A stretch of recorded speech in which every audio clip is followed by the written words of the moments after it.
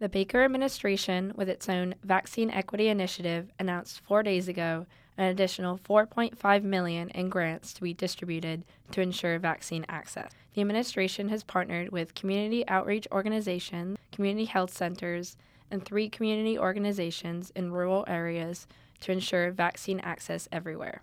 These grants are not the first from the Baker administration towards the goal of vaccine equity, but mark a sustained effort towards the health needs of these vulnerable populations the governor serves. Jessica Roman, the Advocacy and Coalition Manager of the Massachusetts Public Health Association, explained some of the challenges with outreach for COVID-19 vaccinations and vaccination education in minority communities. We have partners in certain parts of the state where in order to reach like, for example, Portuguese-speaking populations, like putting something in the newspaper is not what's going to be most impactful or reach the most people.